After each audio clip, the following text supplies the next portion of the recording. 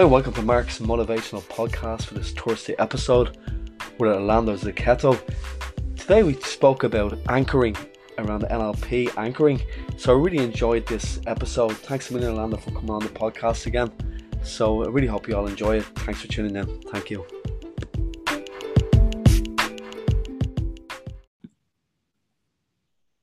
Hi, and welcome to Mark's motivational podcast for this Thursday episode. Thursday episode. Forgetting the days for a minute. So today I'm delighted to be joined by Orlando Zucchetto again. We're going to talk around the anchor. So you're very, very welcome along again today, Orlando. Hey, good to see you, Mark, and great to have everyone listening again. It's good to be back. Great, thank you. Thanks for coming back. So we'll start off the podcast today. Can you explain to the listeners what anchors are, please, for people that are listening? So what are anchors? Well, the term anchors comes from the process in neuro-linguistic programming that is called anchoring. Anchoring is very much seated in the realms of stimulus and response. Does Pavlov's dogs ring a bell to you? Mm-hmm. Ring the bell, the dog salivates, ring the bell, the dog salivates. Eventually, either feed the dog or ring the bell and the dog will bite you, because dogs are sometimes smarter than humans. But in stimulus response relationship, there is a stimulus and it creates what appears to be an automatic response. Now, in the realms of NLP anchoring, we're taking the idea is to create a stimulus or trigger that's external to the person and create an internal response. Now, you can go further as well and have an internal trigger that creates an internal response, but we'll keep it one step back to start with. Right. Very often in NLP, it's thought of or taught as in kinesthetic anchoring, that is anchoring with touch on the shoulder, on the knee, on the hand. And by touching the person there, they'll magically have a response. Well, this requires something to be set up. That is the setting of the anchor. And to set an anchor, the first thing is to decide what state, what mind and body state is the client most useful in that situation to anchor. And it may be a client wants to feel calm. Let's just use that as an example. Yeah. So the first thing to do will be to have the client experience in the moment feeling calm. So their mind and their body are calm in that moment and then applying some kind of stimulus. Now, after applying the stimulus for whatever period of time, few seconds, ideally when that state is on a bell curve on the upward fashion of the peak, waiting for someone to be calm and then waiting so long they get frustrated and then hoping to set a calming anchor, probably going to get frustration, not so much calm. But in that process, in the upwards movement of the bell curve, providing a stimulus, it doesn't have to be kinesthetic, okay? It could be auditory, it could be visual, but involving one of the senses, so that in the future, when that specific trigger, that is the set anchor, is repeated, then the response will come through. That is the desired effect. Now, in my view of the world, and we all have our own, we don't so much create, when we talk about creating an anchor, we're creating that stimulus response relationship. For most people in the world, and you can test, most people have had the experience of testing this out in public. If you're out at a bar somewhere or a social event and someone in the room calls out, "Hey, Mark," do you turn around? I would turn around, yeah. And then sometimes you find out they're talking to the other Mark who you don't even know. It's happened. So, the external word Mark, that is your name, provides a response in you, an auditory input, and you get a response. Your brain goes, well, maybe that's for me. You might turn around and have a look or to see what's going on. So that would be an example of an auditory response. Or one of those songs that when you hear the song or you hear the chorus come on, just takes you back to a time when it reminds you of something else. And that memory stimulates a physiological or a visceral change in yourself. Now, for that reason, anchors or anchoring is non-discriminative towards good or bad mental state. It's up to you. Many of us through our lives have learnt stimulus response relations with things that give us not such a good effect. And that's where the process, one of the areas that a process of NLP anchoring can come in, to use one anchor to collapse another, which is by which having one physiological and mental state greater than the other, so that you can overcome whatever was happening in the past. From whatever the stimulus might have been. But the key to remembering it, so you've got your visual, auditory, kinesthetic, olfactory, and gustatory anchors. Some people, certain perfumes remind them of a particular person. Sometimes that's useful, sometimes not so much. When we're talking about visual anchors, it can be something that you see that reminds you of, and it creates an internal response. It could be the way a person does a certain thing. So, for example, if a teacher in the front of a classroom stands in a certain place every time they want the attention of the class, and whether they initially call out or somehow gain attention of the class, over time, the children become conditioned, or the students become conditioned, when the teacher moves into that very specific space and stands in a particular way, there's an expectation builds in the room that something's going to be announced. So by that would be called a spatial anchor. We're seeing the person do something, they're moving into a particular space. And there are a few points about it. Number one is when we are setting an anchor, as it were, we're really relying on the person's existing resources to re-elicit a state that they've already experienced by way of a memory, or generally it is a memory, where they think back to a time when they felt particularly good. And as they build up that thought, they build up that feeling, and therefore you've got a state to anchor. Yeah. Now, after an anchor's been set, the idea is that that person or another person can fire the anchor, that is, repeat the stimulus, and the person gets the response of feeling good, or whatever state of mind and body that you're trying to achieve. So anchors in a nutshell: stimulus response, utilizing current resources and setting up a means of accessing those resources really quickly. Yeah, that's a great explanation, Orlando. Thanks very much. That's really, really, really explanatory. Thanks very much for that. Cheers. And the second question I was going to ask today was, what are the advantages for helpers using them in their practice, let's say, in your opinion?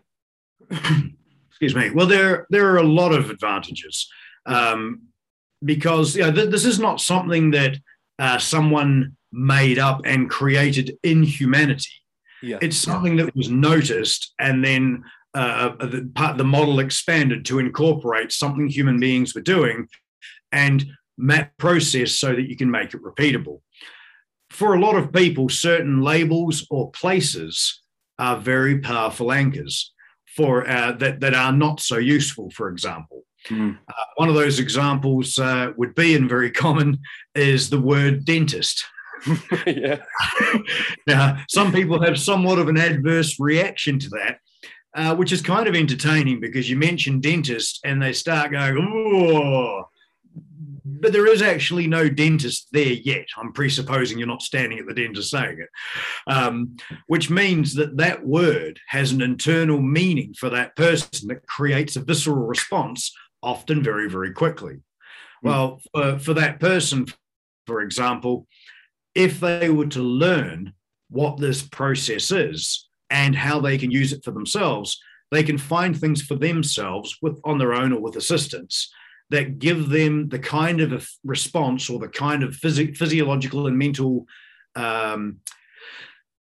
state of mind and body that they would like to have if they had to go to a dentist, for example, and they can create and build their own anchor for feeling calm, feeling relaxed, feeling confident, feeling positive, whatever to them would be the most useful resource or set of resources.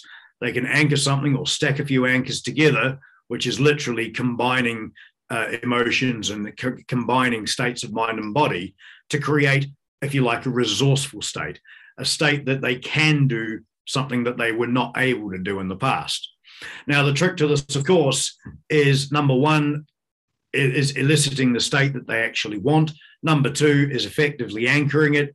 And number three is utilizing and building that anchor so that when they get to the location called the dentist, whether they're kinesthetically firing that anchor or touching an earlobe, or whether they're repeating something to themselves inside their mind or squeezing a ball, whatever their stimulus is to gain the positive response they want, that response has to be strong enough to overcome the response they used to have going to the dentist.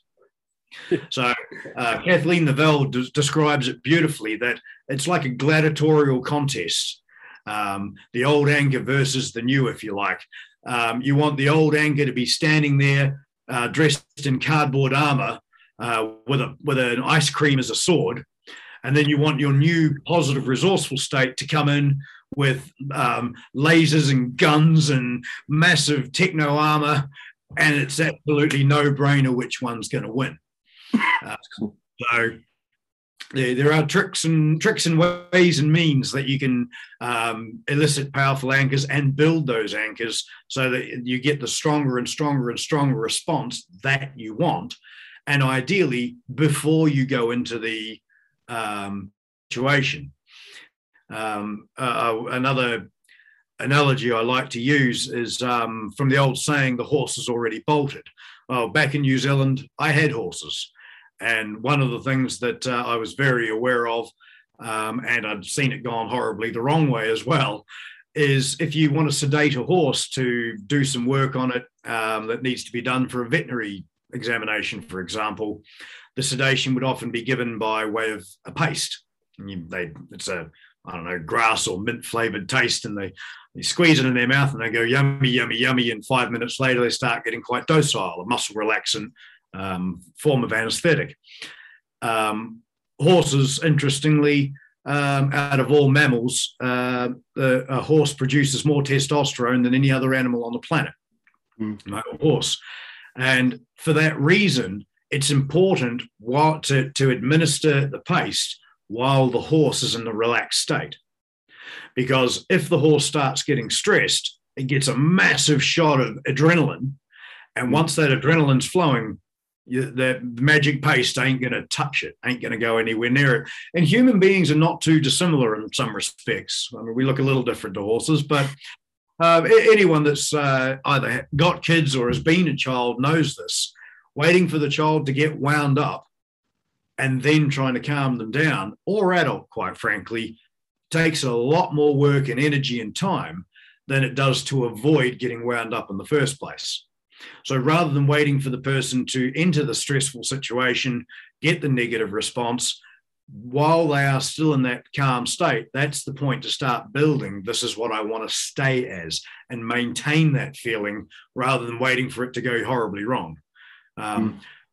With the right anchored response, even at that point, yes, people can move and change their mind, their brain chemistry and their neurology very, very quickly, but the body takes a little time to catch up.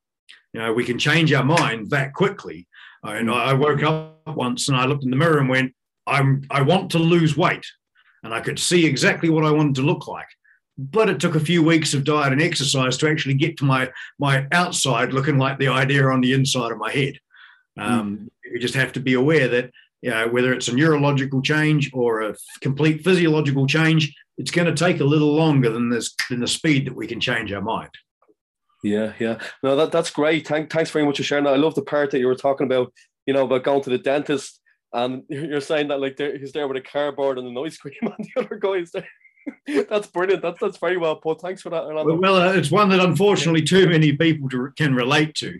Yeah. I mean, really, anchoring is a phenomenally powerful tool for teaching people how they can manage their own state. Yeah. Rather than waiting for things that just happen or always happen to me, having a way to be able to take control and put things into a positive routine that gets a reliable result.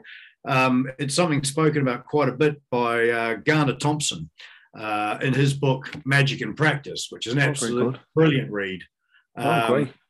Garner Thomson founded the Society of Medical NLP based here in the UK, and he co-wrote that book with Dr. Khalid Khan, and he speaks quite frequently through the book about the power of anchoring, the usefulness as a skill in medical practice for enabling people to maintain a positive state of mind and body in situations that honestly aren't always terribly wonderful. But not many people go to hospital because they're feeling too good and they want to get better.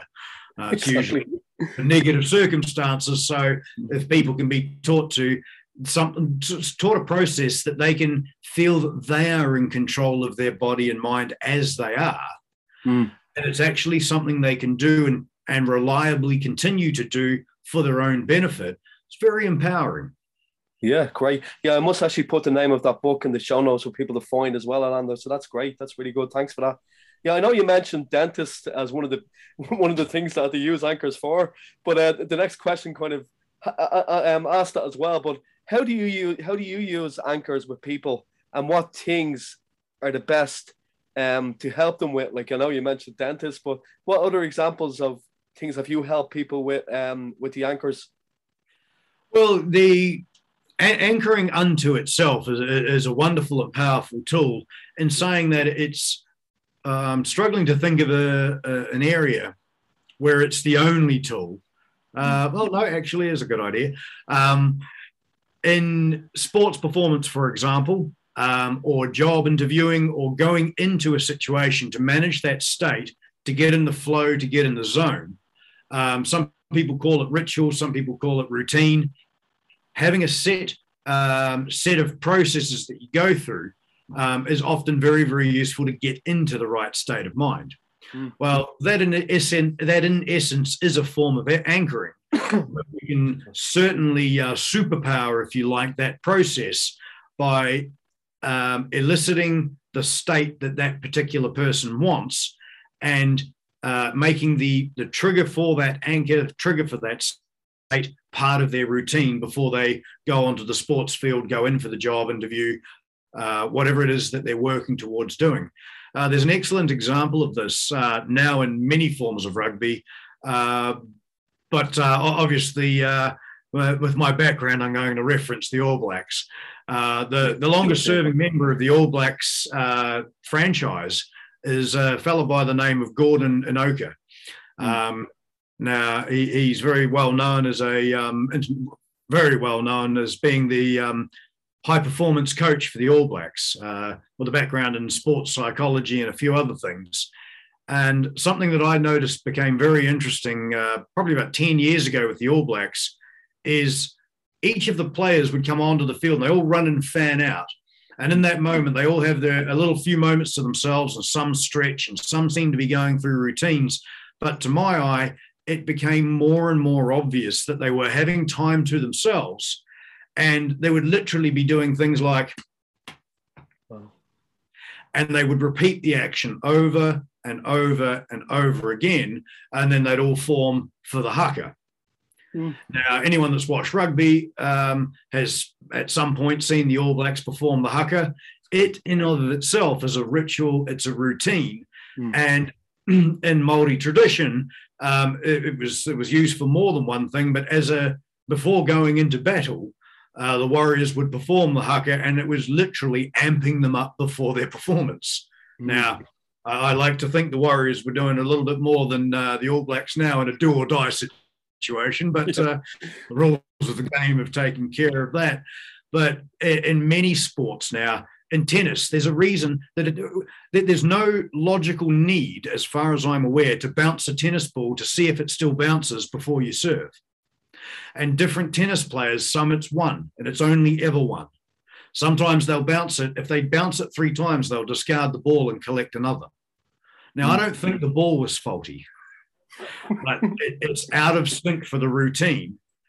And these little rituals, these little things, they become very, very important to sports professionals. It's just a great example of it. Yeah. But look, it goes across to many forms of areas of life, and people have different talisman, and they have like their magic socks that they have to wear to go cycling or Yeah. whatever it might be. And the key to it is when they put the magic socks on, they feel different. Now, in any top level sport, which is the easiest place to notice it, the distinctions. I was speaking to a tennis coach from Brazil several years ago, about 5 years ago, and he was saying to me that he was the coach of, at the time, the number 4 ladies tennis player in the world. And he was saying to me that the physiological difference between the top 100 players was almost insignificant. Some were slightly taller, some were slightly more muscular, bigger thighs, bigger arm, whatever it might be. But what one had an advantage over the other had made an advantage out of themselves physiologically. The difference between the top 100 players was that common top 2 inches. It was the mindset before the game. And this now is common language in all forms of high-level sport. Well, from my experience 20 years ago, as an executive salesperson, if I was feeling particularly on form, then I wanted to see more clients that day. If I was feeling really off form, I would literally rebook my client appointments for another day. Now, I at the time, I didn't have any further language to explain on form and off form. But when I started learning NLP, I was still in executive sales at the time. What I started looking for was what made the difference to when I was in form. And more importantly, I would sit down and I would put myself into an altered state of consciousness. I basically close my eyes and viscerally remember days where I'd had high levels of success starting the day and throughout the day. And I would reacquaint myself with how I felt, how I was thinking, how I was feeling, everything, how I was moving and walking and talking. And I would literally anchor that by doing this on my arms. I literally just squeeze my wrists. And then the practice, of course, was in the morning, either before I got in the car to drive to the office so I could think about work on the way, or after I'd stopped to get my breakfast burrito or whatever it was. I would literally stop and I would do this several times to start building up the resourceful state that I wanted to be in. Now that that and other skills that I was incorporating in language and communicating with clients and with co-workers, I had a very quick upsurge in my sales performance. And it wasn't just a fluke, it just continued. And that was a wonderful result, obviously, to have.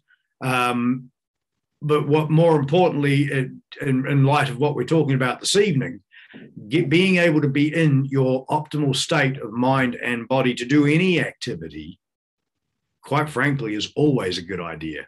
Anchoring is one of the ways that you can create that mind-body switch to turn on and be in that zone that you really want to be in.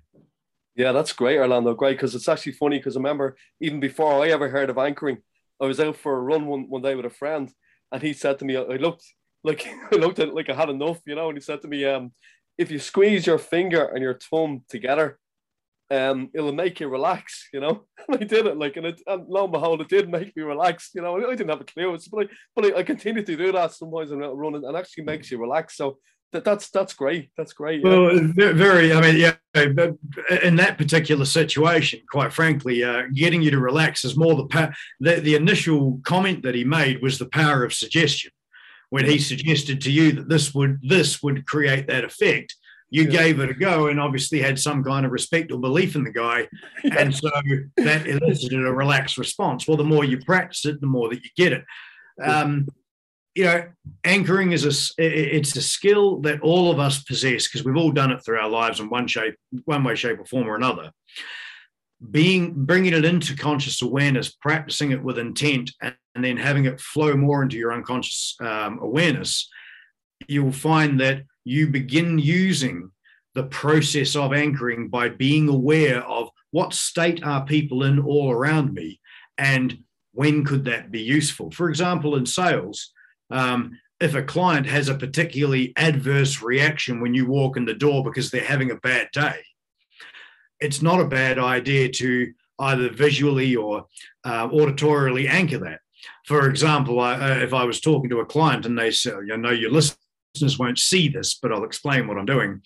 If I walked into a client and I could see they're in a really foul mood, I'd say something to them almost to wind them up, like, geez, you look happy today. And when they look up, I'd wave with my left hand. And then I'd say to them, I would speak to them to move them away from that feeling. I'd ask them about something, you know, I'd turn the story towards, or the conversation towards, something that was going particularly well for them.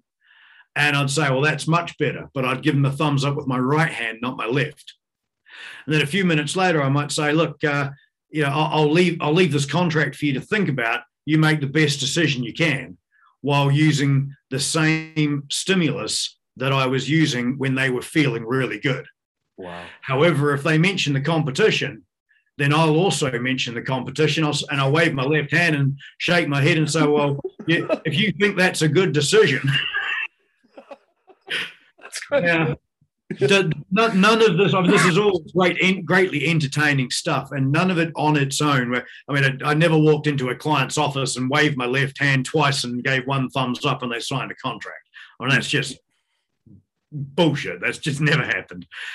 But by the results that I was getting, where my sales figures went from a close rate of around 50 to 60% to an average of 80%. And they did that over about a 2 to 3 month period, and they stayed there for the next 2 years I worked at that company. Right. Now, that's not a coincidence. No. It had to have something to do. I mean, you might strike it lucky for a week or a day or a month at best, but to have that consistency, you've got to be doing something. And what I was doing with intent. And that's the joy of NLP, is the majority of all of the processes, the effect of modeling, and that is being able to find out how someone's doing something very effectively, and then be able to replicate what they're doing in such a fashion that you can get similar results. It's the study of excellence, and it's a good plan. Great, great. That's brilliant. Yeah, I love that story. That's great. With it. Great stuff. But no, you know, the process, like I know we talked about dentists and people like have phobias of aircraft and not happy with that. Like, how would you kind of start the process yourself? If just say had a client and you were going to use the anchoring technique, how would you start that process, Orlando? Well, the very first thing I do with all of my clients is I have a conversation with them, which usually involves me. I know this is hard, may be hard for your listeners to believe because I haven't shut up in three episodes, but it involves me asking questions and then letting the client speak. It's gaining information. The types of questions that I'm asking, I want to know how the person, fear of flying, for example, how do they know to be afraid? When do they know to be afraid? What conditions have to occur for the fear to start? And when the fear starts, what do they mean by that? Is it when they say, well, I get afraid? Well, where do you get one? Where are these fraids? Do you just get the one afraid, or do you get lots of fraids? You know, now I'm constantly joking around with it, because from the first question, from the first comment that I'm making with a client, I'm quite happy to disrupt the pattern that's not working for them. But I do want to know what the pattern is, because people that are afraid of flying or afraid of anything, quite frankly, some people need the stimulus to be occurring on the outside for their fear to work properly. Other people can just think about it and make themselves afraid really, really quickly. When I say think about it, they're both thinking about it. But if you had a fear of flying, and if I said to you, well, let's talk about flying, for some people, that's enough to generate the fear. Other people go, well, no, it doesn't work like that. But if I'm walking towards the aircraft, and you can actually see their whole body change when they start describing how they would have to be doing it, they begin doing it in their imagination and they generate the fear. So what I want to know is, what are they doing in their imagination? How are they doing it? It's not about when a client says, I'm afraid of flying. Well, are you?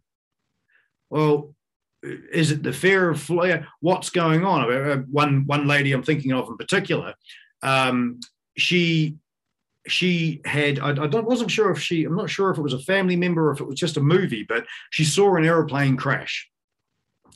And for her, that created the thought, go on an airplane, that could happen.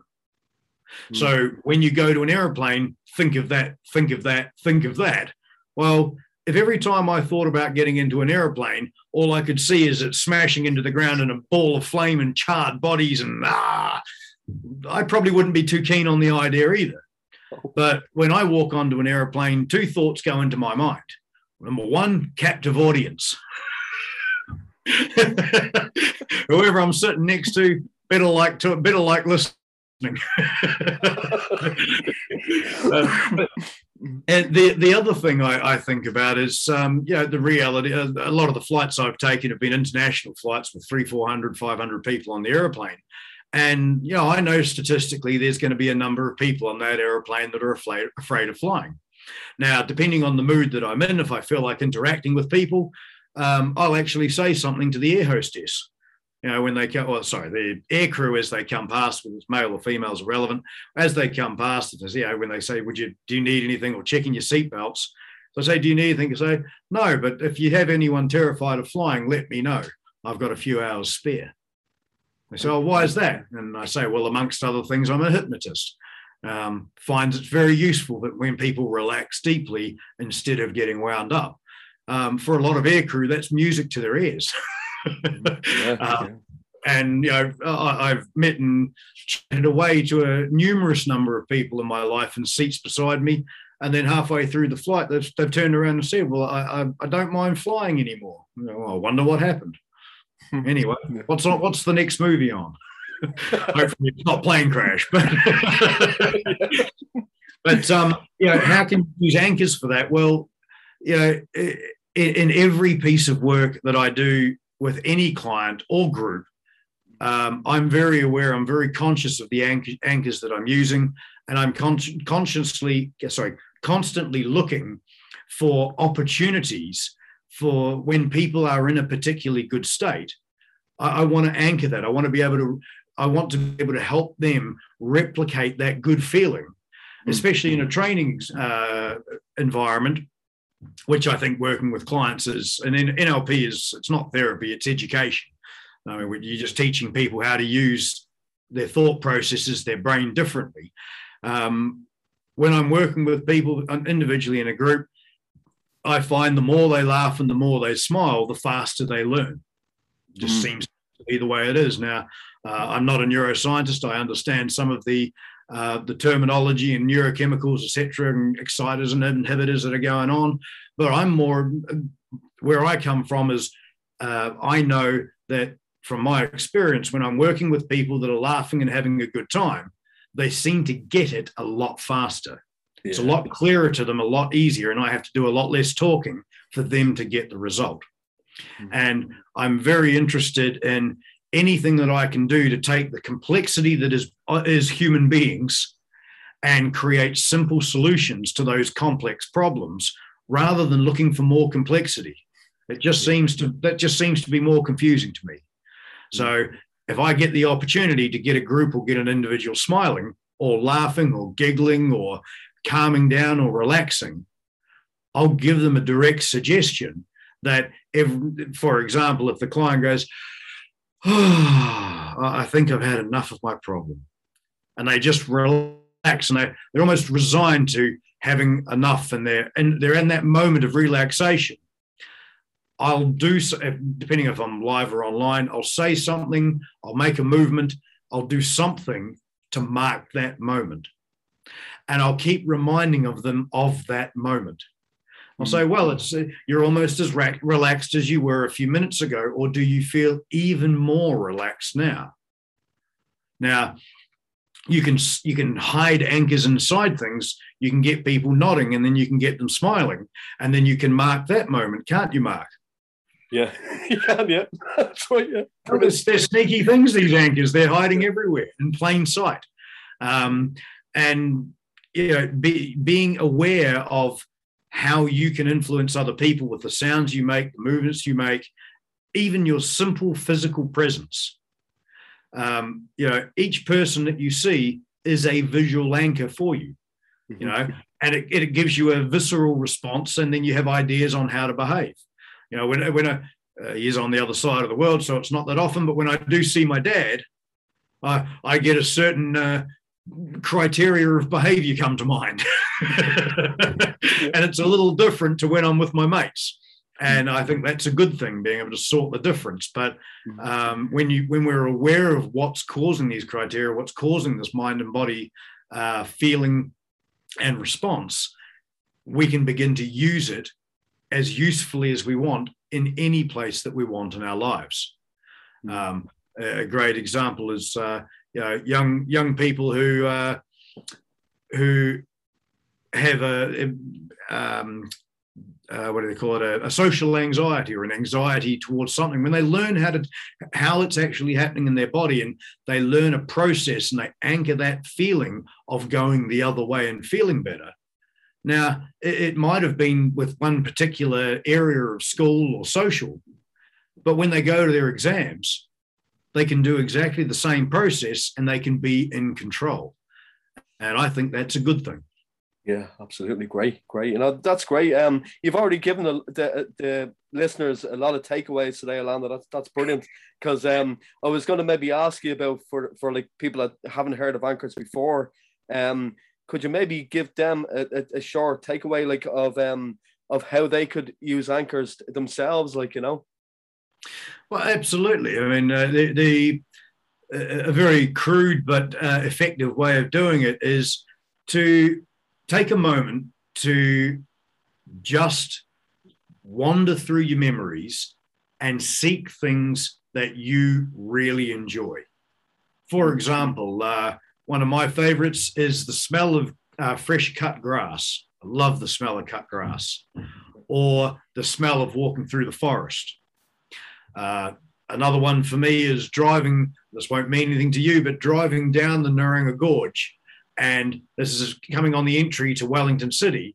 And there's a moment where the hills part and you can see the Wellington Harbour and the city. And there's an immensely peaceful feeling of being at home. Well, a lot of people say to me, well, you chose to leave New Zealand in your early 40s and travel around the world and then decided to stay. Don't you ever get homesick? And I said, no. The home that I grew up in was Wellington City, but I haven't actually lived there for 25 years. I've been around a lot of different places in between then. I can go home in 2 or 3 seconds and I can feel that feeling and be completely attached to it and feel really good and carry on. So I wonder, for the listeners, in your own life, think back through your memories and find a time where you felt really good. And take the time to just close your eyes, visualize it entirely, listen to what was happening around you. How did you sound? How did other people sound? How did you feel, and where did you feel that feeling in your body first? And as that feeling grew in positive ways, how did it move around your body?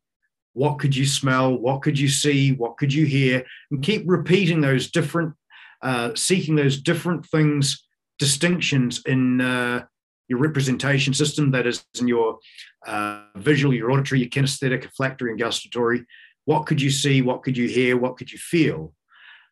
By going over and over and enhancing small areas of that memory will build that feeling. And as you get the feeling in your body that you want, then do a particular action or say something to yourself, repeat a word that you want to.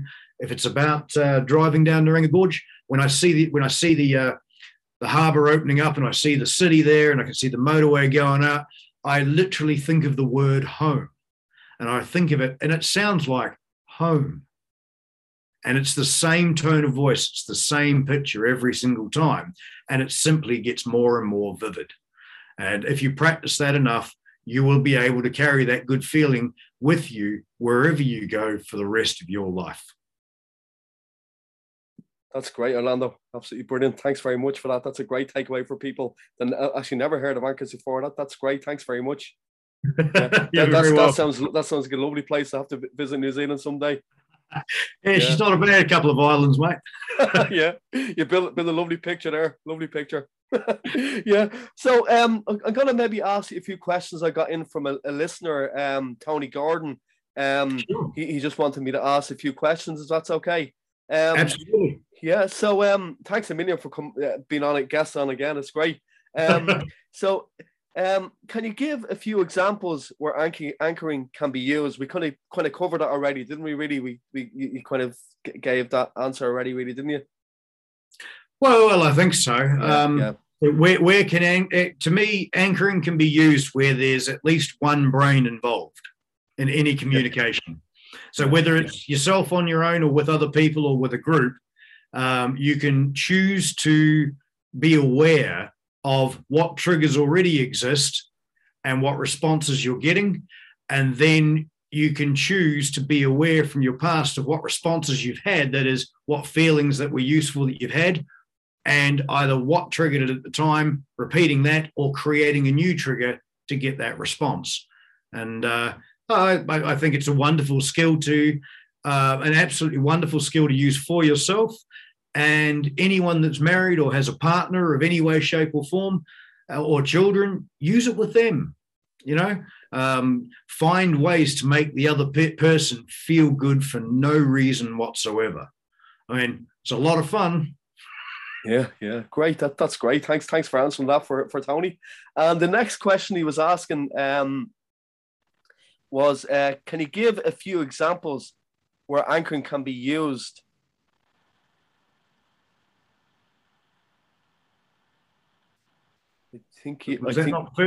Sorry, Mike. we're mixing up the questions here. Sorry about that. So what are the ways to initiate an anchor?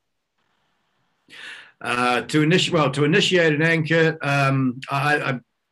the language there, to initiate an anchor, to either set it up or to trigger it, you can do it in any of the five senses of the body: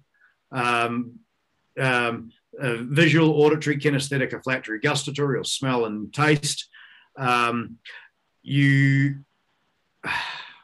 else can you initiate it? Anchors can be spatial. You can have spatial anchoring. You can chain anchors together. But really, I think I'm giving you a very long-winded answer to a short answer question. Utilizing an external stimulus with any sense of the body is the easiest way to kick off. Yeah, that's great. That's great, Orlando. Thanks very much for that. And lastly, in what cases will an anchor not work? For example, if a client has an overwhelming and intense fear or dread. Okay, well, that very much gets back to that gladiator competition. If a client has an overwhelming sense of fear or dread, was it? Yeah, fear or dread, yeah. An overwhelming sense of fear or dread. To me, anchoring is certainly part of the process that I would use with that client, purely because it's part of the process with every client that wants a positive result, wants it to stick. However, my initial question that's coming to my mind is, how is it overwhelming? And overwhelming, there's just a thing about that. Yeah, something that's overwhelming seems to be something that's over top of the person. Now, it might only be in their imagination, but that's kind of where the thinking's happening or the remembering's happening. So I'd be wanting to make changes, or at least have them try on a few changes in the way they're thinking about it. This thing that's overwhelming them, if it is over the top of them, well, what happens if they imagine standing on top of it and looking at it from a different perspective? Now, that in of itself has the ability to create an anchor, before I'd be wanting to help a client lock in a solution, I want to be testing with the client to make sure it's the solution they actually want. Is this getting you what you want? And again, the first question's got to be, this goes back into, this is rewinding into the beginning of every session, asking a client what they want and then forming a well-formed outcome that has certain criteria that we might talk about another time. Yeah, great. But if a client says, I have an overwhelming fear or dread, you could ask them of what, but it's really not going to help you with a solution. As long as it's an overwhelming fear of dread or something that's not actually happening right now. I'm not in the business of helping people ignore physical abuse, for example. Get them out, make sure the client's safe, and then help them forget the past or change or think differently about the past. But making sure people are safe in the interim is the primary number one concern always. But if a client has an overwhelming fear or dread, I want to know from the client, in the situation where you have the overwhelming fear or dread, how do you want to feel and is it appropriate? Now, I'll give you an example of this. I come from a little country called New Zealand, and we've got a great big country next to us called Australia. And New Zealand has no snakes. Just doesn't. We just don't have them. Northern Australia, Queensland, has 9 of the top 10 deadliest snakes in the world. Now, if someone describes to me that they have an overwhelming fear of snakes, my first question is going to be, do you know anything about snakes? And is it appropriate for you to be afraid? Now, I don't know a hell of a lot about snakes. I certainly have I don't have a phobic response, or I'm not particularly afraid of them. Doesn't mean I'm going to go and pick it up. We're not in the business of helping people get dumber, or dead. Yeah. Also, because that can happen. But, if someone has an overwhelming fear or dread of traffic that it disenables them to walk out of their house, all right, I'm going to say that might be a bit inappropriate. If they have an overwhelming dread of lying down on the M3 at 2 o'clock in the morning, I think that's a good plan. It's not where you want to be, laying down in a prone position. So I'm going to want to know more about it, and more importantly, what the client wants as a response. Because not every client that has a fear or overwhelming dread of something wants to necessarily be best friends with it. They may just want to reduce it. They may want to change it. And I'm not going to know that until I ask them what they want. And when they've told me what they want, funnily enough, when they've told me what they want, I'm going to test it to make sure it's completely appropriate in their model of the world. And when I'm convinced and they're convinced this is exactly what we want, I'm then going to go with them looking back at their past for when they've had this resource in their life. So if they have an overwhelming dread and the appropriate response is to be calm and confident, I'm going to work with the client to find a time in their life. Context is irrelevant. It's the mental and physical state that we want. We're going to find a time where they have been supremely calm, or at least calm. Once we've got that calm feeling, we can build that up, and there's other skills for doing that. Then we're going to go and we're going to anchor that, for example. It might not be on the hand. It could be multiple different ways. Usually I'll anchor it in more than one rep system. So I might go, relax. So I'm making a sound and a physiological movement at the same time, and they can also see my hand coming. I'm obviously doing this to myself. But that way you're engaging more than one sensory awareness, creating a synesthesia that is an overlapping of senses, so it gets coded in even more strongly than just than simply through one. But we're going to do that for calm. Then we're going to do it with the same thing, the same anchoring process for confidence. So we're effectively putting calm and confidence together. And why are we doing that? Because that's what the client found is most appropriate for them. Once I've got that state anchored, then we're going to look at this guy over here and go, what do we need to change to weaken this one while we strengthen this one? And when this one's strong enough and this one's weak enough, we're going to dog wallop it. And that's the end of it. And that, in essence, is a very common process with many of the clients that I spend time with. There's lots of ways of going about that. There's lots of different ways that you can anchor it. and ways that you can build those anchors and reduce those anchors. But as a nutshell approach to what you're trying to achieve, at the end of the day, it's about finding, if the client is here now, where do they want to be? What do they want as an outcome? Does it work in all areas of their life? Is it something they can do themselves, and they can test to know when they've been successful, so they can stop doing it and get on with something else in their life? Yeah, that's great. Thanks for the well-formed outcome. Sounds like the way that's really good. Thanks a lot for answering Tony's questions there. That's really good. And so thanks a lot, Tony, for sending the questions as well. Absolutely, good questions. Yes, Tony. Yeah. And if anybody else wants to ask Orlando any questions over the next couple of weeks, you can email me at marklestrange11@hotmail.com. MarklestRange11@hotmail.com. So this has been great talking to you, Orlando, today on anchoring. And I think it might be something to do with St. Patrick that kept the snakes out of New Zealand as well as Ireland. Well, listen, because it suits us pretty well. Us too, yeah. Yeah. No, that's great. Thanks a million, Orlando. It was great. And if you like, maybe next week we might talk about mindfulness. If would that be okay? I'm sure we could do that. Yeah, okay, that's great. So tune in next Thursday for another episode with Orlando Zucchetto. So thanks a million again, Orlando.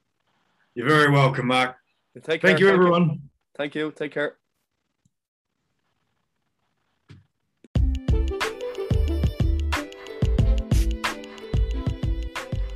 Thanks for tuning in to today's podcast, Mark's Motivational Podcast with your host, Mark Lestrange. That was an interview again with Orlando Zucchetto around anchoring. I really hope you enjoyed this episode. Thanks a lot for tuning in again.